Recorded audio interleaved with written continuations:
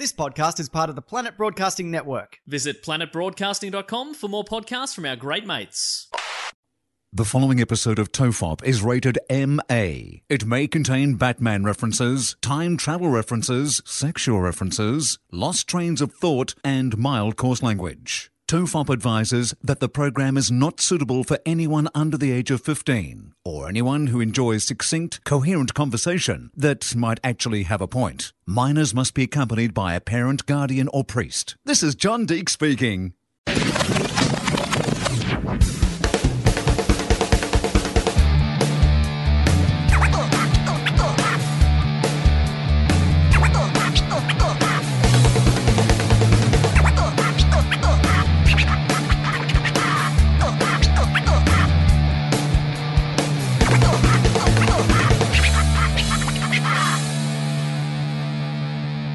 Everyone relax. This is Tofop. I'm Charlie Clausen. I'm Will Anderson. Hello. Hi. Hi, Charlie. This is a new thing for us. To be in the same room? That's pretty new. Yeah. We've had a couple in a row where we've been in the same room, which is nice. But we're in this is like a neutral ground. It's neither your place nor my place. We are in neutral ground. We have met on neutral ground? Yes. Is that like we're in mediation? Yeah. Well, it's Have kind you of brought like... your lawyer or something? Are we like a divorced couple that have had to find some like place where we won't... Is this like breaking up with someone in a restaurant? Like they won't make a scene? Yeah. No, I think from now on we should only do the show with counsel present. Right. It's like, legal counsel or Yeah. counsellors to unpick what we talk about. before we get onto a topic, just have a lawyer just lean across and say, I want to talk about that. Or the local council. Yeah. Just telling us how many bylaws we're breaking by doing this.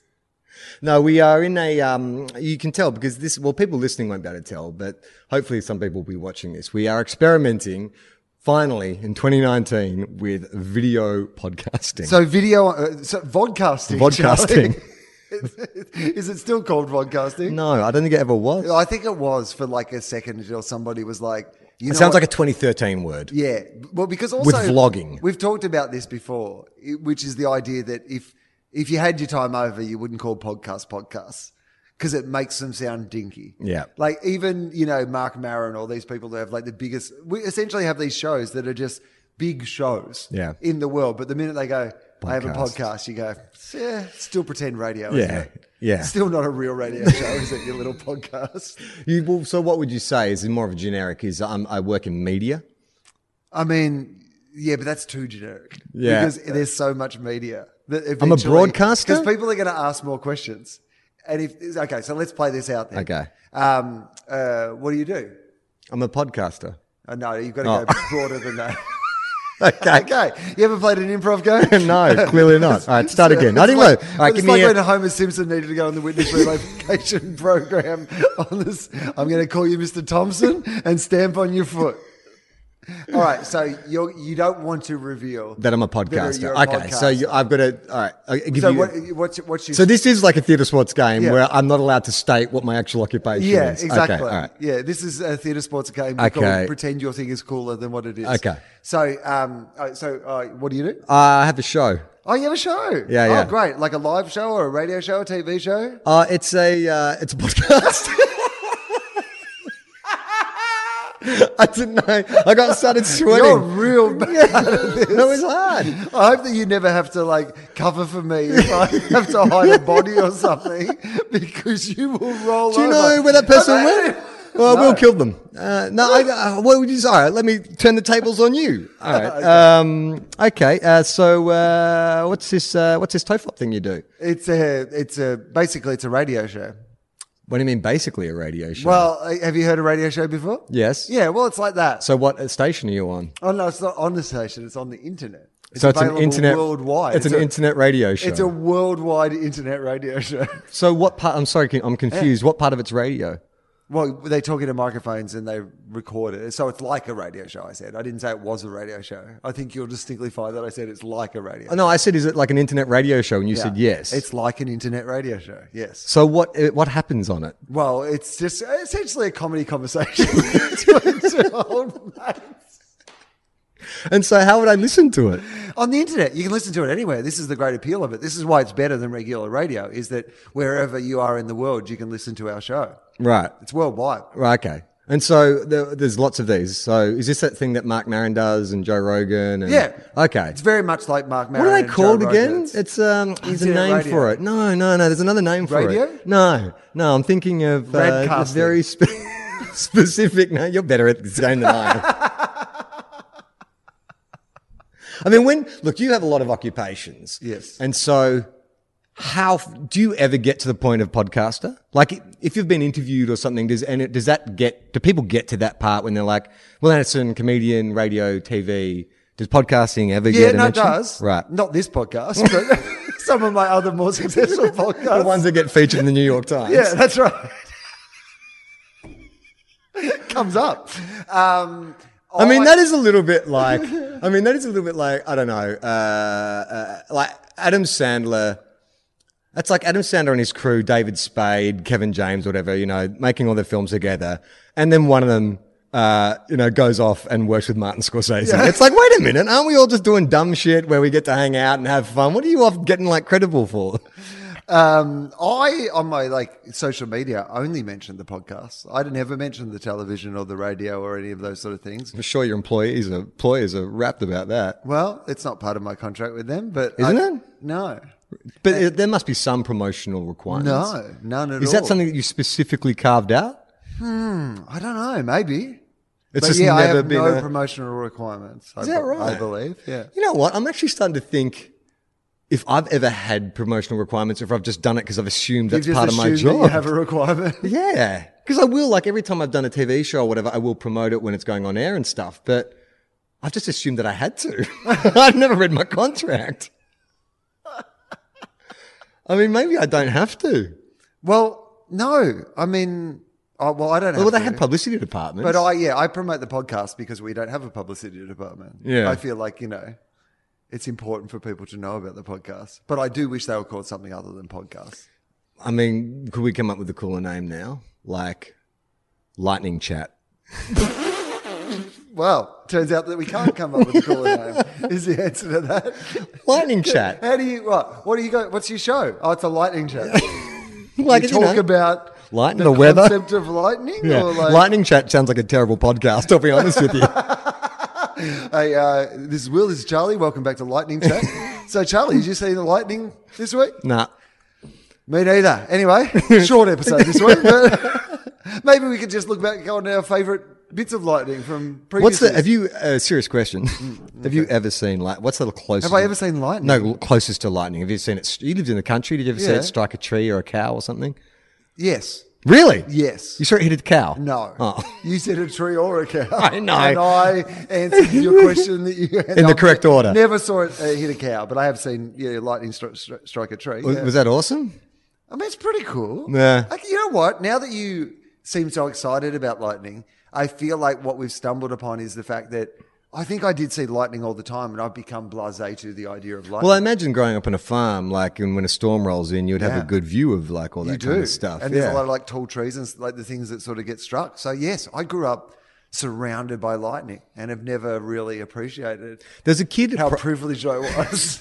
There was a kid at primary school when I was in I think grade 1 or grade 2, Sam Ganji, who told me that he almost got struck by lightning, but he ran out of the way and it didn't hit him. And I totally believed him. He said he's out in the park kicking the footy and lightning tried to strike him, but he ran and it just missed him. And I was like, oh my God. And then Faster part than of me lightning. was jealous. It was like, I wish lightning would try and strike me so I could get out of the way and have a cool story to tell. You know, Charlie's dead. He went out in that He took a lightning big sheet of corrugated iron, stood under the tallest tree in the park. climbed a tree with an umbrella and a golf club. He's dead now. That was the same kid. Oh, no, it wasn't him. It was Adam Bowman who told me his uncle was Hulk Hogan, and I believed him. I was a very gullible child. Even though his name was Bowman. Bowman. And Hulk Hogan's name is not But he was Bowman, very is it? blonde and very tanned. And I think in my 8-year-old Well, mind... you know the thing that really passes down through DNA is tan. tan. But he told me that his uncle was Hulk Hogan. He'd just come back from America and he'd seen his uncle Hulk Hogan. And I was like, I guess it's like Santa Claus. It's stuff you want to believe in. Like, to me, the idea of knowing a kid Knowing that I could be that close to Hulk Hogan just meant the world to me. I like the idea that this kid didn't make it up, but his parents, Santa Claus or Tooth Fairy style, have made it up. Told him that you're... So they're telling him that he's... Like, you know, in the same way as like Tooth Fairy and Santa Claus exist to get your kids to do things, and the Boogie Monster and stuff like that, that they just made up the fact that his uncle was Hulk Hogan. Is that any more harmful than telling a kid that Santa Claus exists? Like I mean, we need a modern Hulk equivalent. Hogan actually exists. Yeah, So, but if you said to a kid, your auntie's Lady Gaga, and if you're good, Lady Gaga will send you a present for your birthday, and then you write a note like you would from the Tooth Fairy. Yeah.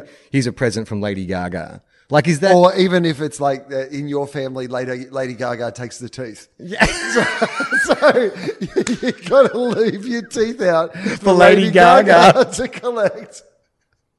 You just leave like little bits of meat in the bedroom because she came here in a meat dress and she took your teeth. You leave your meat out for Lady Gaga. But you've lost your favourite final baby tooth. Last visit from Lady Gaga. Is that any more unethical than telling your kid about Santa Claus, the Easter Bunny? No. I mean, only that you're involving Lady Gaga. So at Gaga's end, she might have an issue with the fact that Don't tell your kid that I'm taking its teeth at night. But no, otherwise, no more harmful, I would have thought. I mean, I guess the only thing is, like, say, for example, you substitute the Santa Claus role for you're not religious, right? Yeah. But you still want to con your kids into, you know, doing stuff. Because that's what Santa's all about, right? Be good or Santa won't come, right? So Yeah. you don't want to... Is that really what Santa's about? Like, idle threats? Be good or you won't get this? Isn't it more about allowing your child to enjoy the magic of Christmas? No, dear God, no. Santa is a year-long Threat. con to make sure that your kids behave.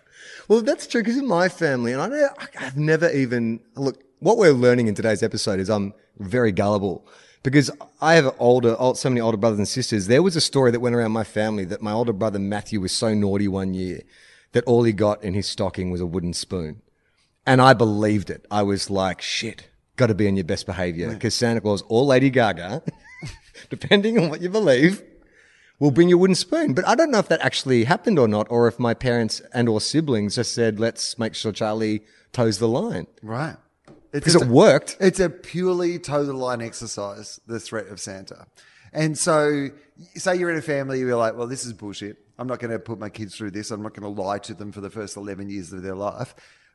In that way, but I am going to lie to them and tell them that their uncle is Hulk Hogan. Yeah. The only downside is that Santa probably is never going to disappoint you by getting involved in a sex tape or a racially charged. Sorry, Christmas has been cancelled. Yeah. Santa used the N-word. Yeah. So, Your uncle's Harvey Weinstein. yeah.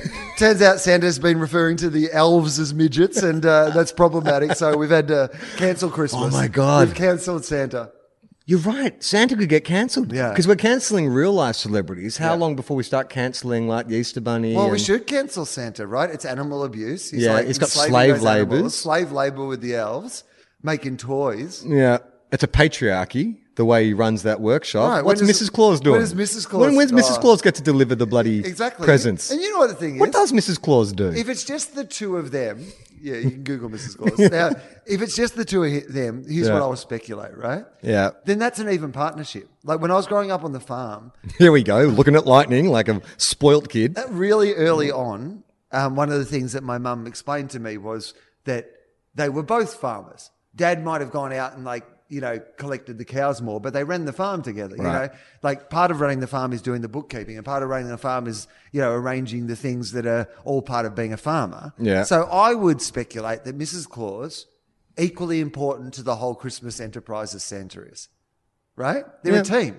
Yeah. They're the only two humans on the North Pole with a whole bunch of elves. So the fact that he gets all the glory and she gets none of the glory, I think is completely unfair. Yeah, how is she kind of framed in popular culture, Mrs. Claus? She's just like the supportive wife, right? I think Mrs. Claus only exists in popular culture so that people don't think Santa's fucking the reindeers. It's Do a you know bit what I mean? like, Like, it's it's a bit Aunt Harriet and Batman and Robin. Yeah. We need to get a woman in there, Gotta otherwise get it's a a woman, sausage party. otherwise- There's some, and you know what? Just Santa and the Strap elves the- fucking the reindeers. Like you in know? the snow, because I assume all the elves are men as well. I don't know. But like a bunch of dudes up in the Arctic Circle, they're going a bit stir crazy. I mean, you put guys anywhere for too long a period of time and weird shit happens. So you're right. They need to balance it out with a bit what of you like, need is one woman. yeah, that'll fix everything. She's the Lady Smurf, or was it She Smurf? Smurfette. Smurfette. All right, here we go. Mrs. Claus. Mrs. Claus, also known as Mrs. Santa Claus. Oh, yeah. Oh, geez, patriarchy Doesn't again. even get her own. No, she doesn't even have her own first name. Is the wife of Santa, the Christmas gift bringer in American and European Christian tradition. She's known for making cookies with elves, caring for the reindeer, and preparing toys with her husband. I mean, what kind of life is like that? She's a partner in the business, though. Making she's making cookies. cookies for the elves. She's. I would argue though that she's doing she's on. Every job she has is an elf's job. Like she doesn't. There's nothing about like. Strategy or coordinating, she's not a COO or anything like that. She's basically in the trenches with the elves. Why don't you have a more senior position? She's the CEO. She's the chief elf officer. Okay. The wife of Santa Claus is first mentioned in the short story A Christmas Legend by James Reese, the Philadelphia-based Christian missionary. Oh, yeah. So I think he was the first guy to look at this Santa needs sausage a wife. party. Santa needs a wife.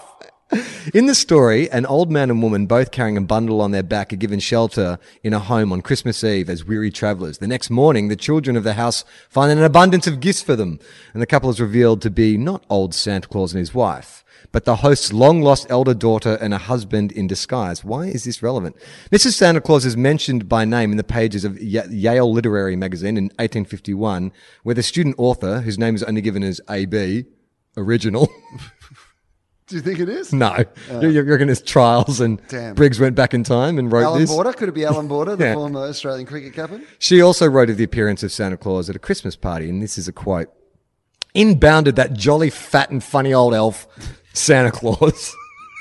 Hang on, is he an elf? Yeah, well, that's what it says here. So Santa Claus is like an a elf. giant elf, is he? How did that happen?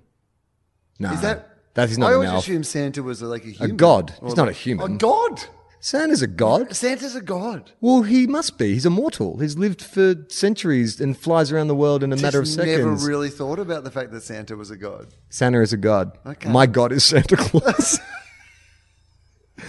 This is a continuing the quote. His array was indescribably fantastic. He seemed to have done his best, and we should think had Mrs. Santa Claus to help him. An account of Christmas musical at the State Lunatic Asylum. An account of a Christmas musical at the State Lunatic Asylum in Utica, New York in 1854 included an appearance by Mrs. Santa Claus with a baby in her arms who danced to a holiday song. Hang on, her baby? I guess so. There's a Santa baby. So there's a Santa baby. I guess so. This is another Adam Sandler film, isn't it? Santa baby. Santa baby. Nanny Santa. Well, Nanny Claus. What's Will Ferrell in Elf? He's just a giant elf. No, he's a human who half human, got half taken elf? to North. No. Oh, no. He is a human. I think Santa. Did Santa kill his parents or something at the start of Elf? There's some reason where he gets taken from the human world up to the North Pole and he's raised by elves. Oh no, he sneaks into Santa's sack as a baby. Santa doesn't realize till he arrives back at the North Pole, and then the elves raise him as one of their own. They don't think about returning him? No, that's an interesting point. Why don't they just take him our back? only solution is to raise him as one of our own. A passing reference to Mrs. Santa Claus was made in an essay in Harper's Magazine in 1862, the Metropolites in 1864, and blah, blah, blah, blah. A woman who may or may not be Mrs. Santa Claus appeared in a children's book, Lil and Santa Claus Land and Other Stories by Ellis Town. This is the quote. There was a lady sitting by a golden desk writing in a large book, and Santa Claus was looking through a great landscape, and every once in a while he stopped and put his ear to a large speaking tube. Presently he said to the lady, "Put down a good mark for Sarah Buttermilk. I see she's trying to conquer her quick temper. 2 bag ones here for Isaac Clappentongue. He'll drive his mother to an insane asylum yet next." All right, so let's take a second. These names, Sarah Buttermilk and Isaac Clappertongue. Clearly made up names. I think Santa's doing some very dodgy accounting. Yeah, that's like the guy from Usual Suspects. You know how he looks around the room? He's like, my name's Isaac Clappertongue. Yeah, that's my name. Sarah... Charlie Computer Desk. Okay. Where are we? In popular... Okay, but this again goes to my theory that it's purely about threatening the children, because that is classic Santa. This kid's been good, points for them. This kid's been bad, points off for them. Yeah, but do you think that is the myth or that is the idea? But most parents, I imagine, like that threat of not giving your child a present or you've been a bad kid, there's no Christmas for you, would never be enacted, right? No, but the threat is what's important. The kids have to believe that the threat is real. So is it like that thing where you kill one, save 100? So it's like one kid doesn't get presents in Christmas to teach the rest of them a lesson. Well, it's like in your family. Yeah, my brother. Your brother. Kill one, teach 100. 1 year, just so that can become the legend of your I family to love teach everybody else. that my parents would have had to have a discussion to go, well, we have to punish do one it. of them to teach a lesson to the rest. He doesn't really Otherwise, deserve there's it, nine of them, there's two of us. They'll overrun us. We have We've to. done the numbers. The only thing that can keep us in control of this situation is Santa. So we've got to lean in hard to Santa. So how did they pick which sibling? How do you pick which kid is going to get punished? Where's he in the... Third eldest. Okay, well, there you go. So, because the first two, you don't need to set that example because you don't know that you're going to be overrun with children. Right. But that's about... The third one is like... That's about right. That makes sense because if you've got two... You can handle that because there's two of you, but now suddenly you're in the minority. Yeah, so he's the one who outnumbered you. Yeah. So you got to teach him a lesson. The dirty, rotten outnumberer. They always looked at him with resentment, just like, now you actually technically have the numbers to roll us. But that's only... When he was born, they whispered to each other, one day he will defeat us. Yeah. I think you've got to wait, though. You've got to wait until you have more siblings after him or to make sure that the lesson's being taught. It's no use to punish him straight away when you're not teaching the lesson to the rest. This didn't happen when he was 0. No, but I'm thinking like 8. So there would be, by then he So how probably many had kids 3 you got by then? siblings under him by then. Yeah. So that's like one kid gets a bad Christmas, 6 learn a lesson. Yeah. Important lesson. That's good parenting. And I think there was also a story in my family, I don't know if this is true or not, and there's a lot of stuff I should fact check, where my sister got up early on Christmas morning, went to all the sacks that had presents in them and cherry picked from everyone's sack what she wanted, put them into hers and just put the other ones back. Made her own assessments of who'd been good or bad. Yeah. And so then when mum and dad got up and saw everyone at the present, they knew that what she'd done, but they couldn't say because they're not meant to know because Santa dropped the presents off. So my sister had gamed the system perfectly, got all the presents she wanted, knowing that my parents couldn't say anything. I mean, that is. How old was she when this happened? No, I don't know. Because Probably that's clever. Yeah, probably about 10 on 10. And when do you stop believing in Santa? 8, or maybe. You know what? In a big family with lots of young siblings, you got to keep pretending that you believe in Santa for the sake of the younger sibling. So she could have done it like well into her. She could have been like 15 or something. Did one of them tell you about Santa? Being real or not being real? Yeah. Where did you find that out? I remember... Because I imagine if you have older siblings, that's where you would find it out. But is that not, or was it a school thing? No, or? I think it was someone at school mentioned it to me. And I remember because there were kids very early on in prep who were like, Santa Claus doesn't exist. And I was like, you idiots. You idiots. He relies on you believing in him. That's how you get the presents. Why are you voluntarily talking yourself out of Santa gifts? Like, no, man, you don't ever lose the faith. And then I think I got to a point, probably about 8, where I started to suspect, wait a minute, this doesn't make any sense. If you went into my bedroom as a kid, it was just like red string up everywhere. It's like, I had like my map of the world, North Pole down I'm getting here. presents and I've been terrible. This doesn't make any sense. But I remember I asked my mum and I went to her. I had the weight of the world on my shoulders. Like, I just didn't want to believe this was real. Like, is Santa Claus actually doesn't exist? And I went to her expecting to be let down gently, but she was like, no, absolutely doesn't exist. We made it up. It's just your father and I. And she would, because from her point of view, like, thank God, no more having to stay up till 5 a.m. putting toys together, no more having to drink, eat shitty sandwiches that they've left out and, blah, and blah, no blah. more not getting credit for all the cool shit that you do for your kids. You know what I mean? Like, you have to work out what your kid's into, make a list of it, go and buy it, and then pretend that you didn't do it. Some imaginary person from the North Pole gets all the credit for it. No way. I think that's one of those situations where I remember my parents, because I'm the eldest, I remember them having the discussion with me, going, look. How old? You're 16? Bringing me into their confidence. It's like, look, you're 16, mate. There's something you got to know. Santa is not real. I've got my fingers in my ears. La, la, la, la, la, la. No, I reckon I was about 11. My mum walked it back though, because I think I got so upset and she wasn't quite prepared by how upset I got. And so she tried to walk it back because I was like, I didn't want to accept that Santa Claus didn't exist. So she tried to walk it back, and her solution was, she said, well, if you really believe in Santa, she's gone tonight, like Christmas Eve, you look up into the sky and you'll see him. You'll see him, riding his sleigh across the sky, knowing full well that I wouldn't. But I think that was her way of putting responsibility back on me. So if I didn't see Santa that night, that's not her fault. I didn't believe hard enough.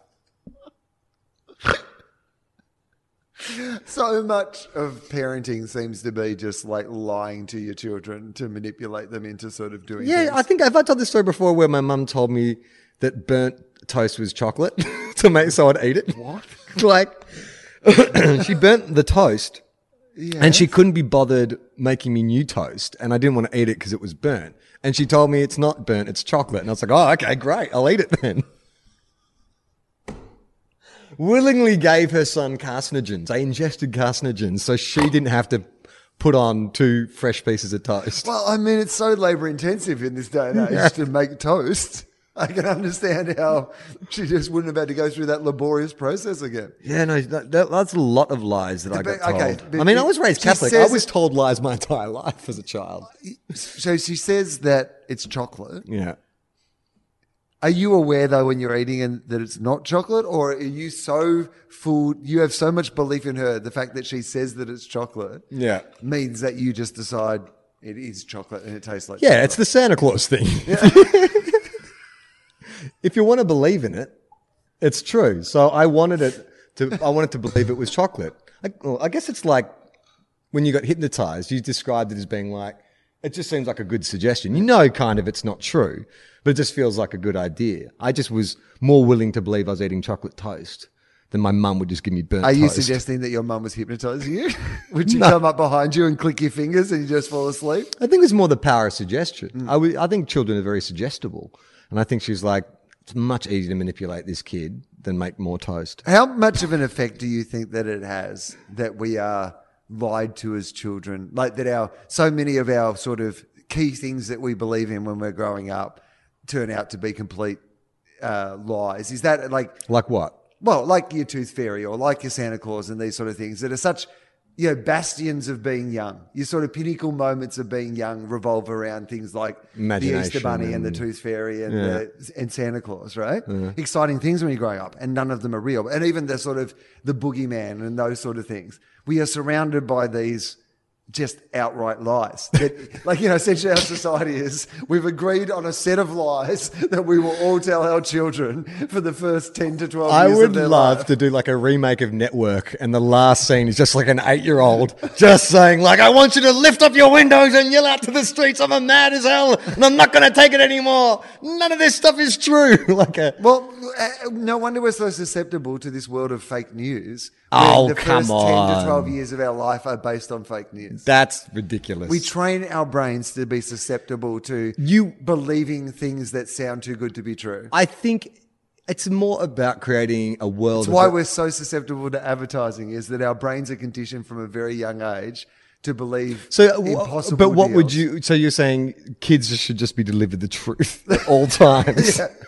Where's our dog? It got hit by a car. Yeah. Its brain exploded. Its brain exploded. That's the circle Dead. of life. Yeah. You'll die one day too.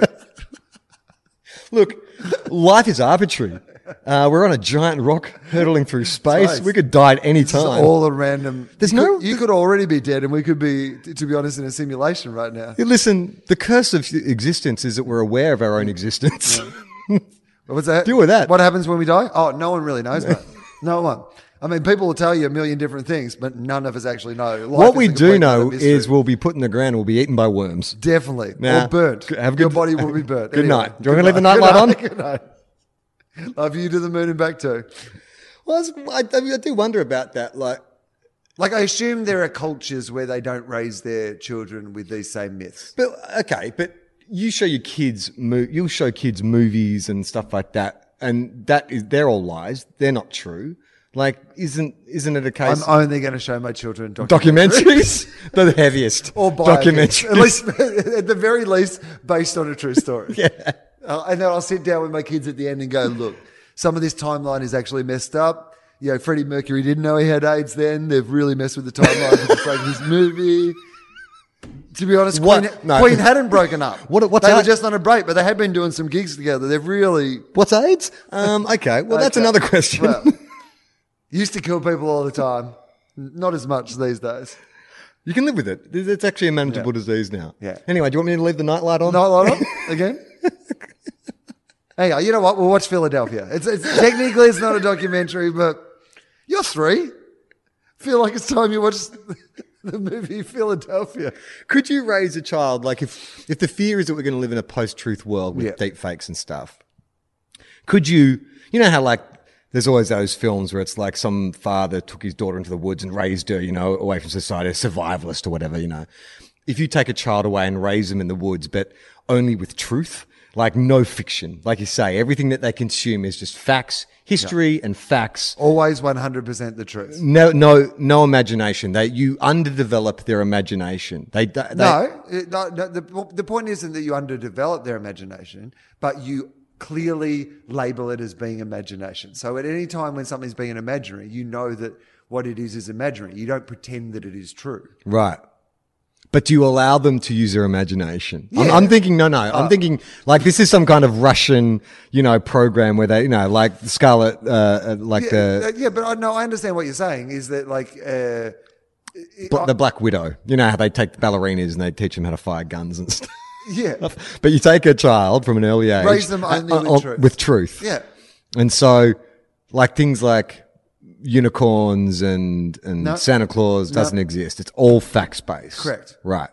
But I'm saying... Santa Claus is not real. Unicorns aren't what's real. the application for this weapon that you're training? Well, I think that I'm raising my John Connor, who's going to... Because the idea that, you know, you had to raise John Connor to fight Terminators is probably a little unrealistic. But the idea that we need somebody in this world who can see through the fake news deep fakes and these sort of things. So I'm trying to raise someone who has a commitment to actually finding the truth in every situation. And you want to keep the purity of that. Yeah. So that person can never indulge in imagination. So they couldn't watch Star Wars because there's like, well, there's noises. The space is a vacuum. Well, they watch Star Wars like Neil deGrasse Tyson watches those movies where they're like, no, this wouldn't work. This wouldn't work. This is not a real thing. This would not work.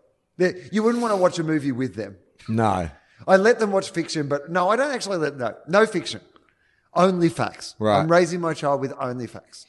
If you went back into the past, like if you took a film with like fantastic special effects, like you took Avatar, right? Yeah. If you went back 200 years with a DVD player or your laptop and you've got Avatar loaded up and you just stopped someone in the street and you said, hey, look, I'm from the future. Yeah. Check it out. We live with these weird cat people. And you showed them like Avatar as if it was a documentary. Yeah. Do you think they would believe you? Do you think that their brains would be like, that is the most realistic thing? Or do you think some part of them would be uncanny valley? Like we can watch Avatar and be like, oh yeah, that looks super real, but we're still aware that we're watching a movie. Do you think if, you know, you showed someone from 200 years ago special effects? I think it would be too far beyond their imagination. That, like, well, what are you showing it on? Like a laptop. Yeah, they'd be freaked out by the laptop. Let alone the content of the laptop. I think they'd be having trouble 200 years ago getting past the fact that you have a laptop. Well, where did the special effects decline though? Like if you showed them a stop motion, Jason the Argonauts, they're going to be like, well, that doesn't look real. I don't know how you've done that, man from the future. Well, I think that you would just need to show them something that was... What's more believable? Well, I think like a Star Wars or something like that is more believable because they still look kind of like... Human-y? Yeah. You think they would believe that? You said Star Wars, this is how we all live in the year 2019. Yeah. And they would look at that and go, oh, cool. Oh, wow. All right, it's flying houses in the sky. Flying houses and giant cats. And talking dogs. Talking cats. Well, I mean, what is that thing? What would you say Chewbacca is? It's like a... Dog. Is it a dog? Is he a dog? I think he's a dog. I don't think he's a dog. He's a Wookiee. He's a Wookiee. But what, a half bear, half dog? Are they? I don't know. What is it? All right. What is a Wookiee? What is a Wookiee? I mean, I don't think they're like. I think they're their own species. I don't think they're based on the fact that one day like a dog fucked a bear or something. Like a Wookiee came out. okay. Wookiee is a tall, hairy humanoid. Yeah, well, that kind of makes sense. Just a tall, hairy human. But humanoid. Humanoid. Okay. According to an interview with George Lucas, inspiration for Wookiee was his dog. Indiana. There you go. Okay. There's a little bit of trivia for you. Indiana was the name of the dog. He was the prototype for the Wookiee. He always sat beside me in the car. He was a big bear of a dog. So clearly I got dog bear. I got the You're right. You have seen right into the mind of George Lucas. Adult Wookiees are typically taller than most humans. They average about 6 feet 11 inches. They possess enormous strength. Han Solo states that a Wookiee can pull a man's arms out of its socket if angered or slighted. And in books and comics, no humanoid species is shown to equal a Wookiee in pure strength. They'd be good at basketball, wouldn't they? Or football, AFL. I mean... Just like prototypical ruckman. Yeah, but you know what? It's going to be problematic if you're playing a game of AFL and you get too angry and rip someone's arms off. Wookiees have a keen sense of smell. They're covered with thick coat of hair. They have good hand-eye coordination. How do I know that? Is that you just see one like with a cricket stump and a golf ball? Well, there's a lot of like empty hours on the Millennium Falcon. Video games. Wookiees have been shown in many diverse environments, such as Hoth, Tatooine, Endor, never wearing any protective clothing or showing any signs of discomfort. Wookiees have a lifespan of several hundred years. That's going to be sad for Chewbacca. What, the fact that he's going to watch? Knows well, of natural causes. All of his friends will. I mean, I'm assuming Han and Luke are all spoilers, but Han's already dead. Oh, I did see him die. Yeah. Spoilers. Luke dead? Did he die at the end of the last one or not? I don't know. If we talk about The Last Jedi, we're going to look at a lot of people. Best movie in the Star Wars franchise, and I'll stand by it. And anyone else who doesn't think that is an idiot. People hate that movie. I didn't realize, but it's people. The best movie in the Star Wars. I really enjoyed it. The best one by far. The only watchable one apart from Return of the Jedi. No, what's it called? Empire Strikes Back. Yeah, I agree. Like, I think it would be my second favorite Star Wars Empire film. Strikes Back, then The Last Jedi. Like, I'm really glad. In that order. Because I was thinking, if we're going to do this podcast, I want some good, controversial internet. Yeah. So the heading will this be like Will and Charlie love The Last Jedi. Soy boys love The Last Jedi. Leave a comment section below. I'm sure it'll be like well adjusted. You know what I like about The Last Jedi, Will, is all the inclusion. Yeah. I think that's the best bit. I think that more inclusion in Star Wars, please. I think that was the best bit. Yeah. And I like the fact that, Luke Skywalker actually had to use his Jedi brain rather than just his magic sword to fight people. Yeah. I thought it was actually very integral to the character. I think it's probably the best Star Wars film now. I think it's better than Empire. Yeah. Well, it's got better themes and the execution was better. And I just like the fact that there was a more diverse approach to the casting. Yeah. It felt inclusive. And I like the idea that the Force now isn't some sort of midi-chlorians. Look at us, midi-chlorians, and we're in some royal family of Force people and we all know each other. It's much better that the Force could be, in anybody. But that was the original concept, right? Yeah. So all I'm saying is George Lucas ruined Star Wars.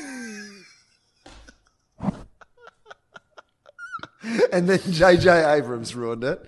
And the only person who hasn't ruined it. Hello everyone, Mike Hall here. During the course of this ad, Will and Charlie unintentionally mentioned the name brand of something that definitely does not belong in this advertisement for the wonderful products by the lovely people at Movement. At the end, we thought it was funny, so we left it in.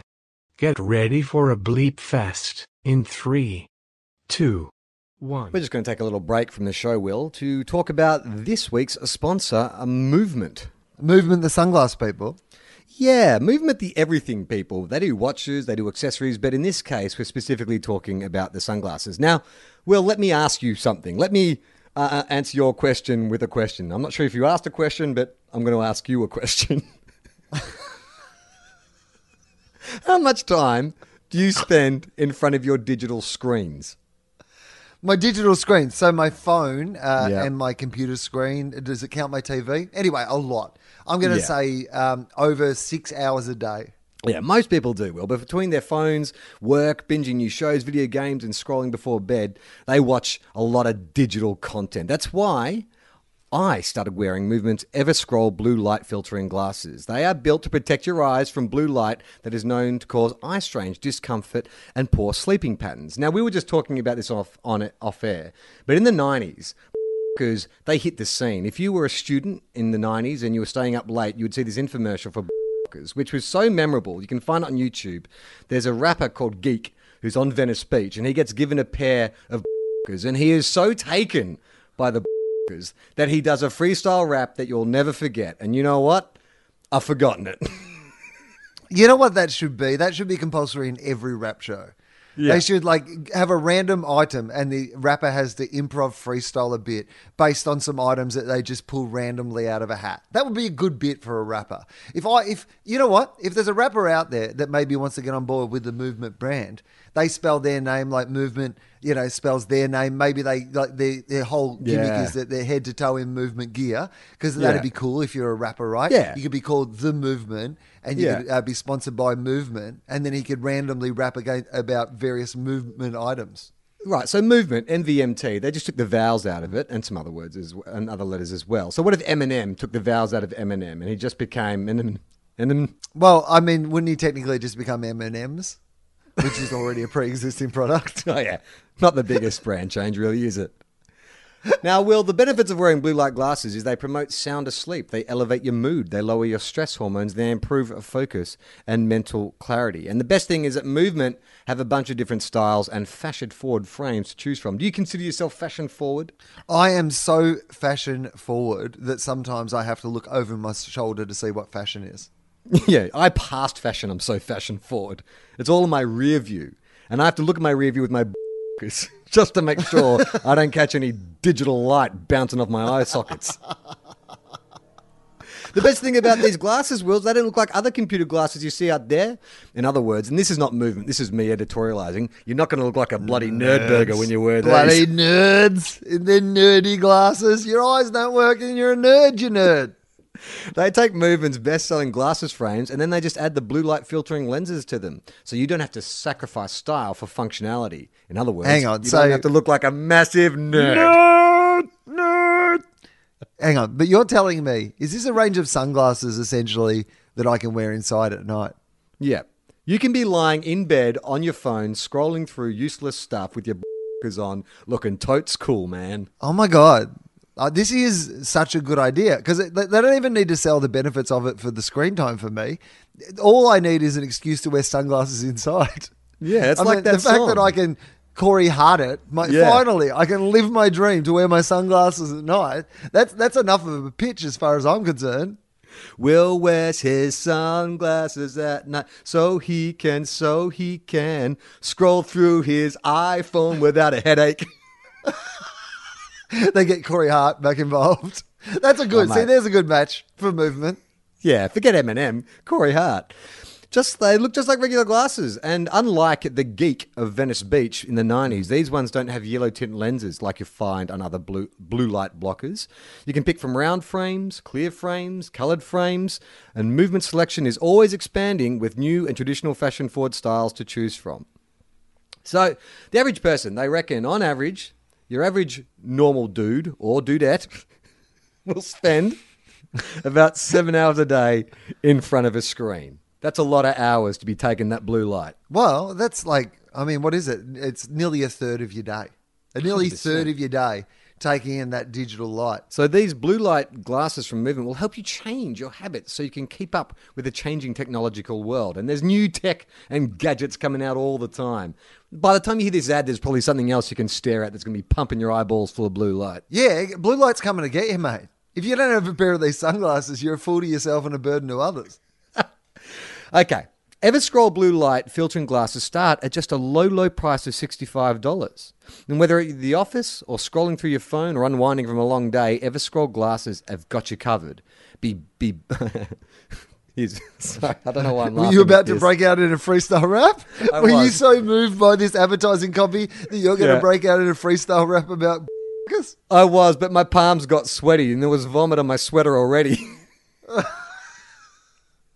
But that has nothing to do with mum spaghetti.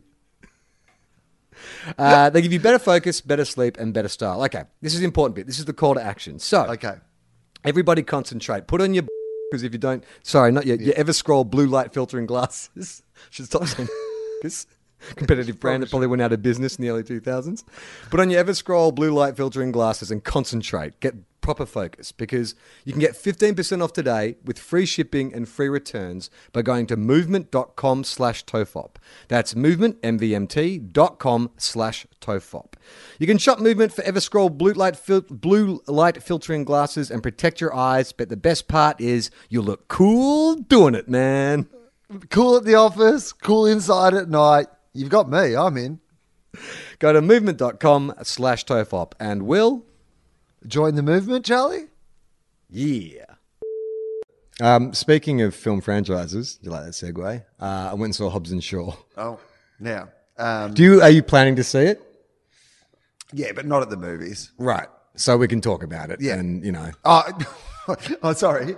Did you think I'd be worried about Hobbs Spoilers. and Shaw spoilers? Well, here's Let me have a guess at the plot line. Okay. Hobbs and Shaw, who previously were enemies, need to combine for some reason and get over their differences to achieve some sort of common cause. But along the way, they rub each other up the wrong way still and have their internal battles, but they need to unify at some stage. There'll be heaps of guns and tanks and things doing flying impossible things. And I will learn, I hope, a lesson about family and the importance of family. They're the original odd couple. Except that they're not that odd a couple, are they? They're the original, almost the same couple. You know what it feels like is Tango and Cash. It's very Tango and Cash because they even do this opening montage just in case you don't get the idea that these two guys are from, the flip sides of the same coin and from different sides of the track. The opening sequence is a split screen of how their day starts.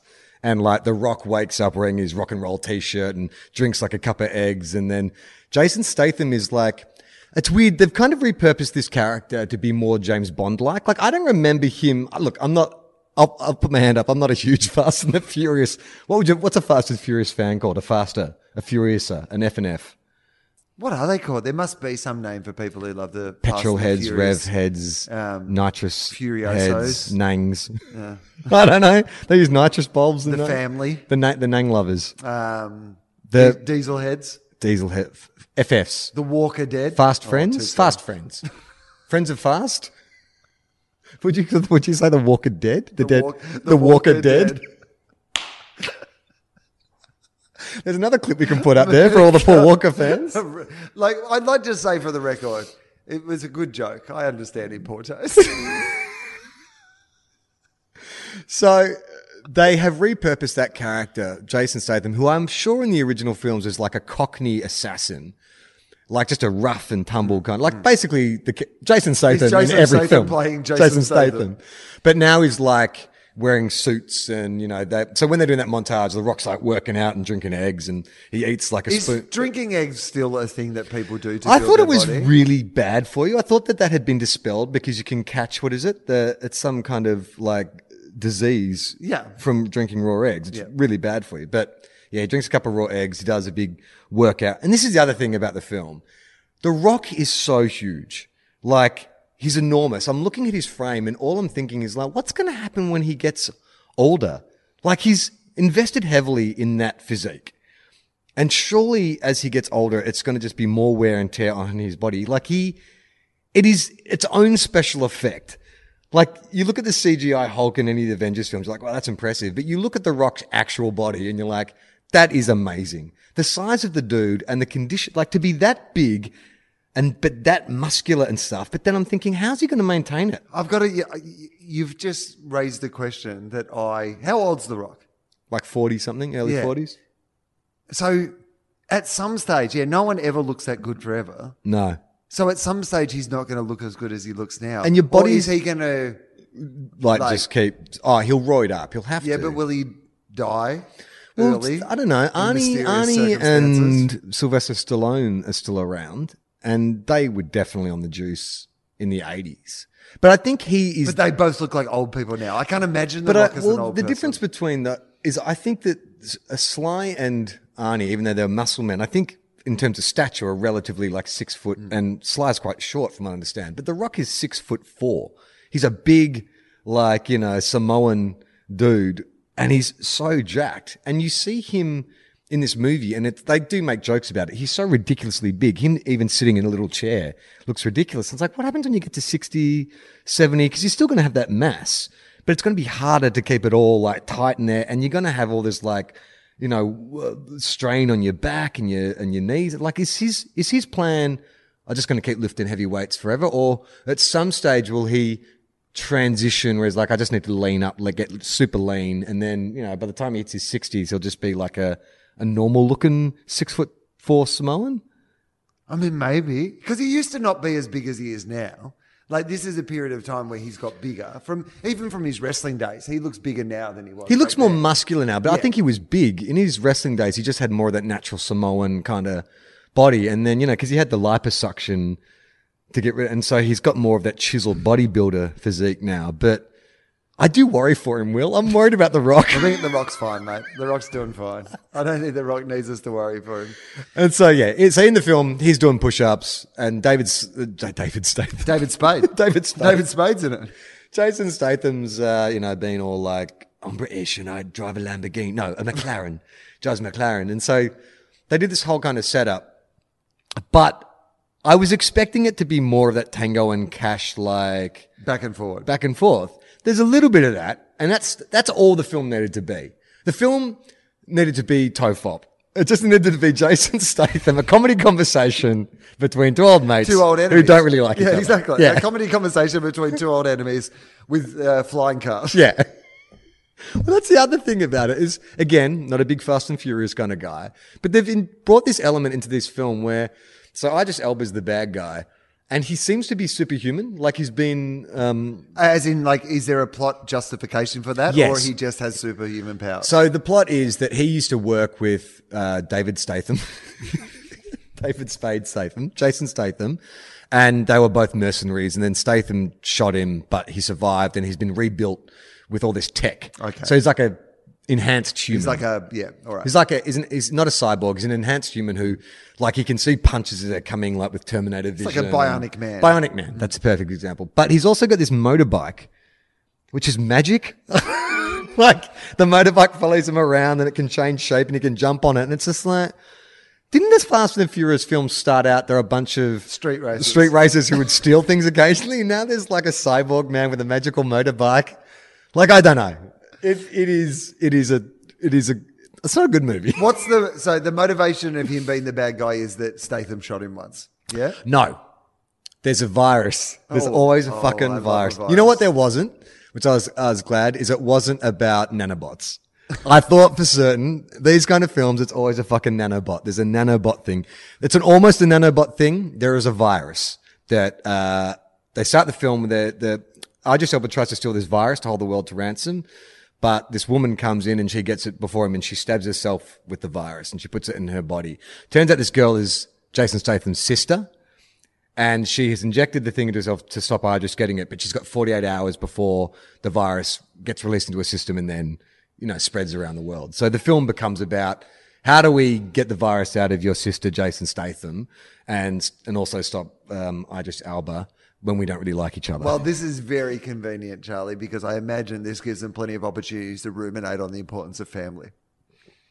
You keep saying that, but Is this not a family related, or is that just your No, you're right. You're right. It is your main Fast and Furious where they, it's all about family. They didn't seem to lean on it as heavily as when Vin Diesel's drinking his Corona, having a barbecue. Do you think that Vin Diesel has in his contract, because we've heard recently they have in their contract that they can't lose fights? Yeah. Equal amounts of punches. Yeah. Do you think that he has in his contract that he's the only one who can really lean into how it's all about family? Well, The Rock has a daughter in the film. And, you know what? I'm missing the message of the movie. You're right. It's 100% about family. Because The Rock ends up going back to Samoa. That's one of the big plot points is that his daughter starts a film looking at it's a photo of young, Rock. In movies when it's like they've obviously got an actual photo and they just just photoshopped it it on on. the head. It's just like The Rock's big head, just like photoshopped onto some other. Sorry, mate. We spent all the Samoan budget on kid's the body. magic motorbike. We just have to copy and paste. It's The Rock as a 42-year-old, his giant head just photoshopped onto some little Samoan kid's body. No, the plot is that The Rock grew up with his big Samoan family in Samoa, and his dad was a criminal, and they used to steal cars in Samoa. And then The Rock realized that he didn't believe in that. So he turned his dad in. So his family exiled him. So 20 years ago, Hobbs moved to America and became Hobbs. Like, I don't know. I mean, I can't remember which one's Hobbs and which one's Shaw. Hobbs is The Rock. Hobbs is The Rock. Okay. Luke Hobbs is The Rock, and To be sure. Bernard Shaw?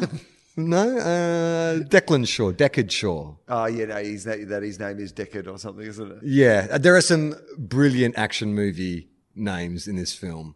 We talked about on that live show we did with the Weekly Planet. My favorite ever action hero name is Jericho Kane. This has some, I think his name's Brixton, oh, I've got to look it up. Yeah, look it up. Brixton Hats. Brixton Hats. Hobbs and Shaw. Luke Hobbs is The Rock. Okay. And is it Deckard Shaw? Luke Hobbs is not a very Doesn't very traditional Samoan. sort of Samoan name, I think is when it? well, this is the thing I tried to work out because he goes back to Samoa. Spoilers. It's in the trailer. He goes back to Samoa, and it's all like traditional Samoan. Like they're all wearing their traditional. Well, I guess they're called saris or whatever. But everyone there's got like a Samoan accent, but he's got this like clearly very American accent. And then in the story they say, well, he left Samoa when he was 17, just over 20 years ago. Do you reckon that is enough time to be living in America that you would come back and sound like The Rock? Absolutely. Do you reckon? Yeah. Absolutely. I've had friends, if you didn't I've had friends leave, go and live in London for 2 years and pick up the accent. You don't think The Rock in 20 years? Like, no, definitely. And particularly if he's rejecting his family. Like, he would be embracing this sort of new culture, this new identity. I'm away now. I'm not this guy from this crime family. I'm bloody motherfucking Luke Hobbs. Luke Hobbs, Deckard Shaw. Oh, here we go. Brixton Law. Brixton Law. Yeah, Brixton Law. I mean, the irony too that he's a lawbreaker, isn't he? Yes. Oh, I didn't even get that. No, it's Lore, as in stories. Brixton Story. Law. Brixton Story. Okay, sure. Do you reckon that was first draft one? Brixton Story. Don't like that name. Don't like it. Brixton Law. Brixton Tale? No. Yeah, all right. So it is all about family. So The Rock has to go back to Samoa and like apologize or make up with his family who, as it turns out, have turned their back on crime. They don't steal cars anymore. They fix them and they export them all around the world. So you get your little Fast and Furious payoff at the end because they go into a warehouse and there's all these like vintage hot rods and stuff. I don't know. I've never been to Samoa if they do have like a particularly specific like vintage car scene or if that was something that they made up for Hobbs and Shaw. I'm going to have a little guess. Made up for Hobbs and Shaw. I don't know. I'm willing to be corrected. And Deckard Shaw's thing is that he's got to rescue his sister, who again he's estranged from because what happened there? Something he dobbed her in, or someone dobbed someone in. That's what it's about. It's about don't be a dobber. That's the message of the film. Hobbs and Shaw brackets. Don't be a dobber. Don't be a dirty dobber. You're dobbed on. Amma. Dobbers wear nappies. You're totally dobbed Dirty on. Dibber dobber. We don't think this is going to have a cut through in the international market. Trust me. In Australia, they'll love it. Snitches get stitches. What are you talking about? Yeah, and Helen Mirren's also in it as what's-her-face's mum. And there's a couple of cameos. Hang too. on. So is she Jason Statham's mum? No, she's The Rock's mum. Helen Mirren playing a Samoan. Yeah. No, she. It's kind of funny because so Vanessa Kirby, who's from The Crown, I think she plays Princess Anne. Who's the Queen's sister? Anne. Sure. Whatever. She plays Jason Statham's sister, and Helen Mirren plays his mother. And clearly, because he's the star of the movie, they're having to do his Cockney accent. So it's two classically trained, probably RADA-trained actresses doing Jason Statham accents. It's quite funny. Like, Vanessa Kirby being like, oi, come here, Helen Mirren, like, I will. But what I love about that is also that I don't sound like my parents sound. Like, there's no, you don't have to have the exact same accent as your parents. It's true. Right? And his sister's become a spy. So Yeah. you think it would be better for her to have a neutral... To not be like, oh, g'day, Gov, yeah. G'day, Governor. Apples and pears. You bleeding toe rag. So tell me then, so Idris Elba, Yeah. what's his motivation? What's he trying to achieve? So there is a shadowy like Hydra type organization. They're super tech. They have like a hideout, which is all high tech, and they want to take over the world. And I think they want to do that by holding to the ransom with this virus. Okay. So Idris Elba's motivation is to get the virus. He's working for this shadowy company, get the virus so they can hold the world to ransom. Yeah, a question. Yeah. And I don't know what the answer to this question is. Yeah. You say Idris Elba and I say Idris Elba. Ah, you're probably right. No, I don't know if I'm right. I was wondering if you had Idris. more information. No, than no. I had. I think you're probably right. Now that you say that, I think I'm saying it wrong. It's Idris. I get people's names wrong all the time. You say Idris, I say Idris. Yeah. Let's call the whole thing off. I mean, it's Tom Hanks, right? Tom Hanks. Tom Hanks. I believe. Tom Hanks. Tom Hanks. I love the Tom Hanks. How long have we done? We have done 52 minutes. All right, let's get to some letters. Just quickly, I want to Hobbs and Shaw? Hobbs and Shaw, because I've got a couple more questions. Okay. So Hobbs and Shaw in the Fast and the Furious mythology, Yeah. traditionally enemies. Were Yeah. they both? So originally The Rock was after that, because the Fast and the Furious thing is normally whoever the antagonist is in the movies joins the team in the next movie. Yes. Right? The Rock will be after them, and then Yeah. in the next movie, The Rock's working with them. And the Yeah. same with like Jason Statham. He's he's Yeah. against them. They and then fight he's for a with bit them. and then they're mates. Yeah. Is there a possibility going forward from this that Idris Elba's character, No. without giving anything away, Well- is there a chance that he could join the crew as one? Could the next movie be Yes. called Hobbs and Shaw and Idris Idris Elba. Idris? Idris Elba. Yeah. Yes. Yeah. I mean, look, anything happens in these movies. I'm pretty sure characters die and come back to, well, apart from Paul Walker. characters in the franchise die and come back to life. Not in real life, unfortunately. Well, he did actually come back to life though in the movie because they did it with his brother and some creepy CGI. creepy CGI. Exactly. Which is what I plan to do if you ever die on this show. Is I'm just going to body double. We've got enough footage. The whole point of getting this is I get enough footage that I can deep fake you. I can just get Adam Hills to come sit in the chair and deep fake. That would be Adam ultimate Hills would insult. Be a lot harder to get than me. He's got higher standards. I do love that idea though that it doesn't matter how bad you are. Eventually, you can be redeemed in the Fast and the Furious universe. I could have sworn that Jason Statham's character, when he was the bad guy, killed about 200 people. Yeah. Definitely killed one of the Fast and Furious gang. He killed Han. He was responsible for his death. And then the opening scene of his Fast and the Furious movie is him walking out of a hospital or a prison where it's just a tracking shot where there's just dead bodies everywhere. The suggestion being Jason Statham's just laid waste to all these innocent people. But, he's got a cool accent and he drives a McLaren, yeah. I've got a McLaren. I killed a bunch of people. I killed 200 people. Jason Statham. But no, now it's I'm more on like... your- The weird thing is, people love him, but he Why? cannot act. Why do that? I don't know. I don't know what his appeal is. It's like, is there only room in the world for one Cockney movie star? Because why aren't there more Jason Stathams? It's like, he's... He doesn't really have any discernible. Well, he can't quality, seem. does he? Well, everyone talks about he did that Paul Feig film Spy, and they're like, "Oh, he's so funny in that." It's like, no, he's just doing exactly what he does, but in a comedy context. I don't know that. Someone's worked out how to use Jason Statham in a funny way. Yeah, that doesn't mean that he's Jason funny. Statham is funny. It's just like, I guess I get it, but it does feel like there's only room in the world. What is it about it that works? It's a way he's Cockney. That's what it is. It's a way that he doesn't. I don't know. He's got a shaved head. Oh gosh, like he's not special. There is no. He does kung but fu. He has an appeal. He can do karate. Yes, who can't, mate? I can do karate. No, you can't. Like, how do you know? Well, I just assume you can't. Yeah. Well, you can assume a lot of things, mate, but I can do karate.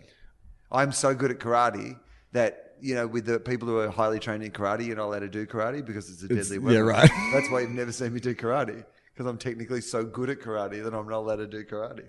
Let's get to some letters before we wrap up, hey? This is just our regular...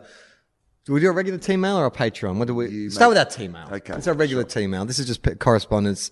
We're catching up. This was sent to us June 21st. Not too bad. It's only 2 months ago. All right. Hey, Tofop. This is from Lachlan. Heading, scary movies. I was babysitting my niece and nephew who are 3 and 5 and I put on Shrek, thinking it was age appropriate. It's a kids' movies after all, but apparently the dragon was a bit too much for a 3-year-old or my nephew might be a bit soft. I'm not sure. I don't have kids, and I don't want to tell my sister that I scared the shit out of her son. This made me think of movies that scared me as a kid. I like watching horror and thriller movies now, but they don't give me nightmares or lasting fear after the credits play like some movies did when I was younger.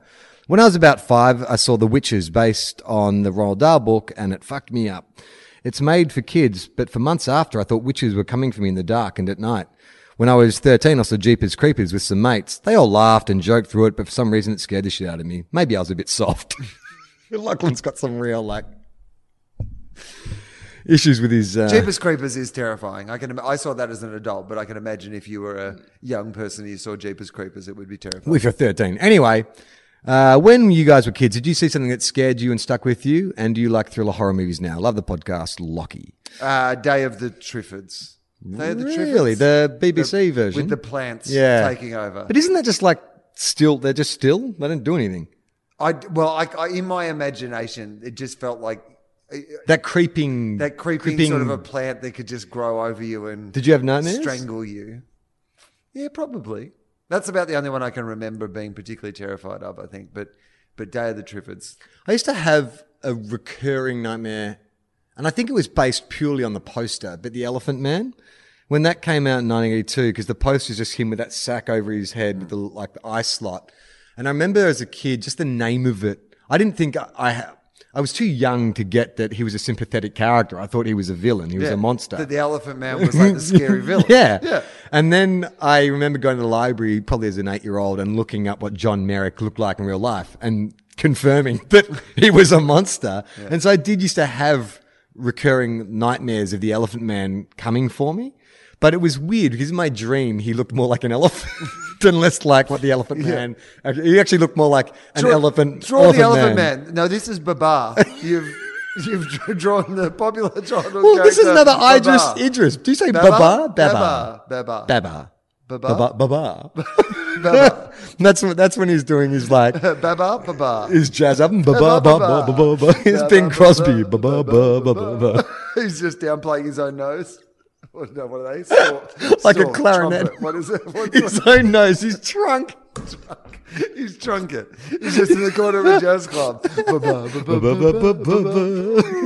Playing his own nose. You say that to an elephant, mate, they will fucking kill you. Really? They do not like it when you refer a nose. Trunk. I love your nose. What did you say? Well, do they have a nose? Do they have a nose separate to the trunk? No, the nose is their trunk. Yeah, okay. So what's technical? No, it's not. Why? Because it's a trunk. They breathe through it. It serves the same function as a nose, but it is not a nose. Well, They sniff how things is through it it. not a nose if it's a nose? It's a nose by any other name is still a nose. It smells as sweet. Exactly. They don't have a separate nose. That's their nose. Is it the trunk? Yeah, they don't have a separate nose, but it's let's look it up. Yeah. Is a trunk a nose? Yeah, exactly. Well, it just feels like it's a different type of nose, right? It's a super advanced nose. It's the number one search on Google, I'll tell you that much. There you go. It's a fusion of the nose and the upper lip. The trunk is an elephant's most versatile tool used for breathing, smelling, touching, grasping, and playing clarinet solos. It's the most amazing part in the animal kingdom.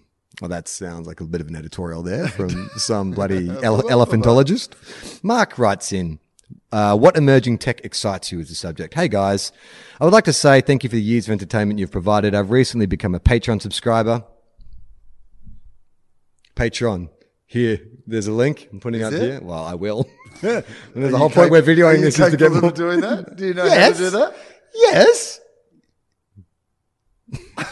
There's my Jim from The Office.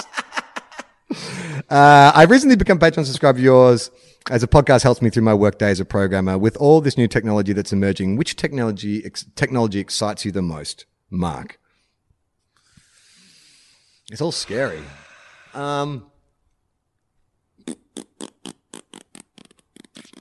What excites you? I don't know.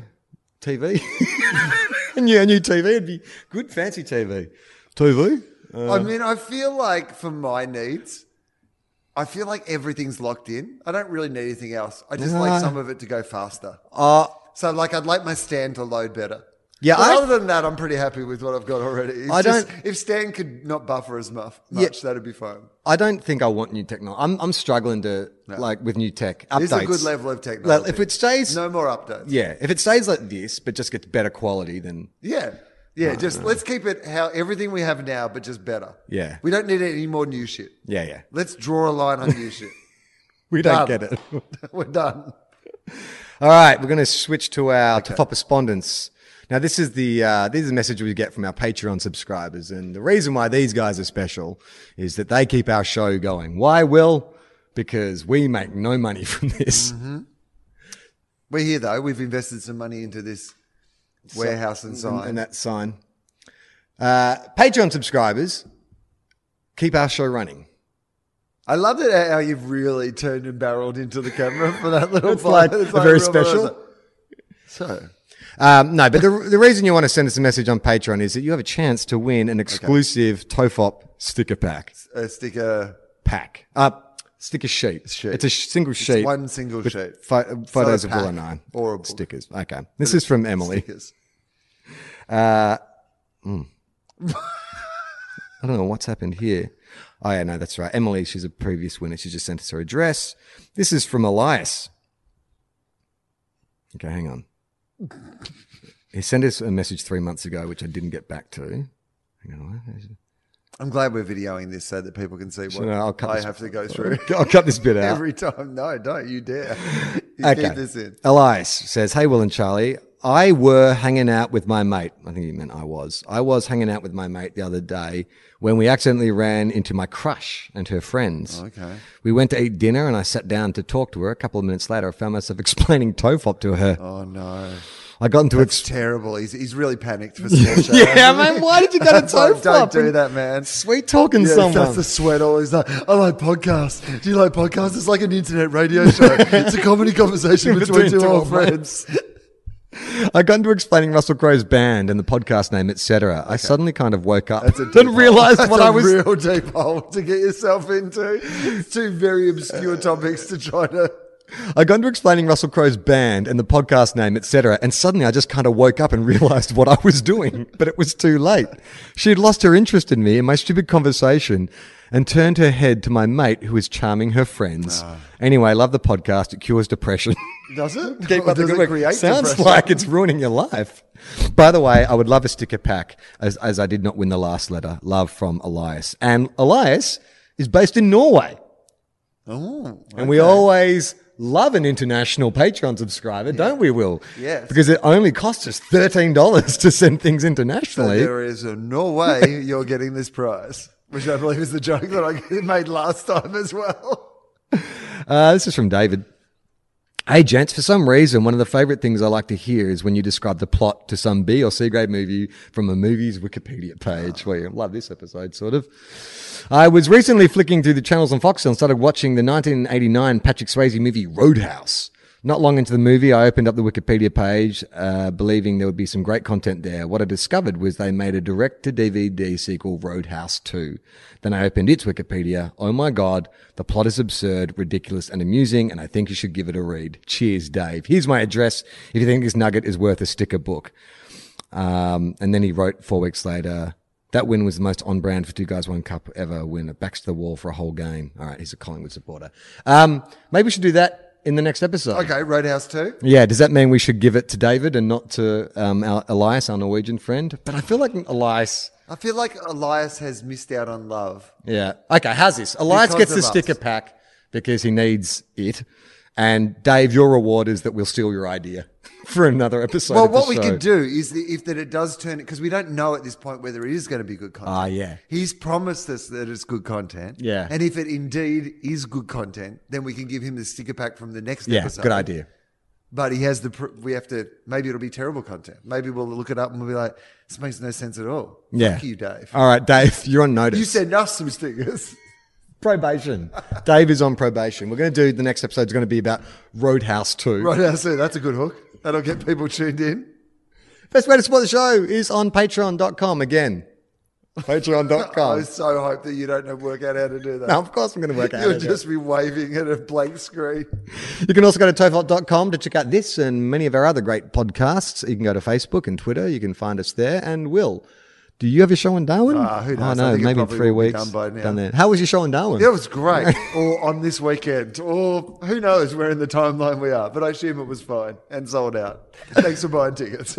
I'm Charlie Clausen. I'm Will Addison.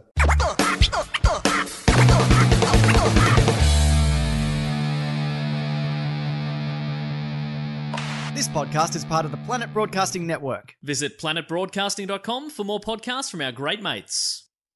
I mean, if you want. It's up to you.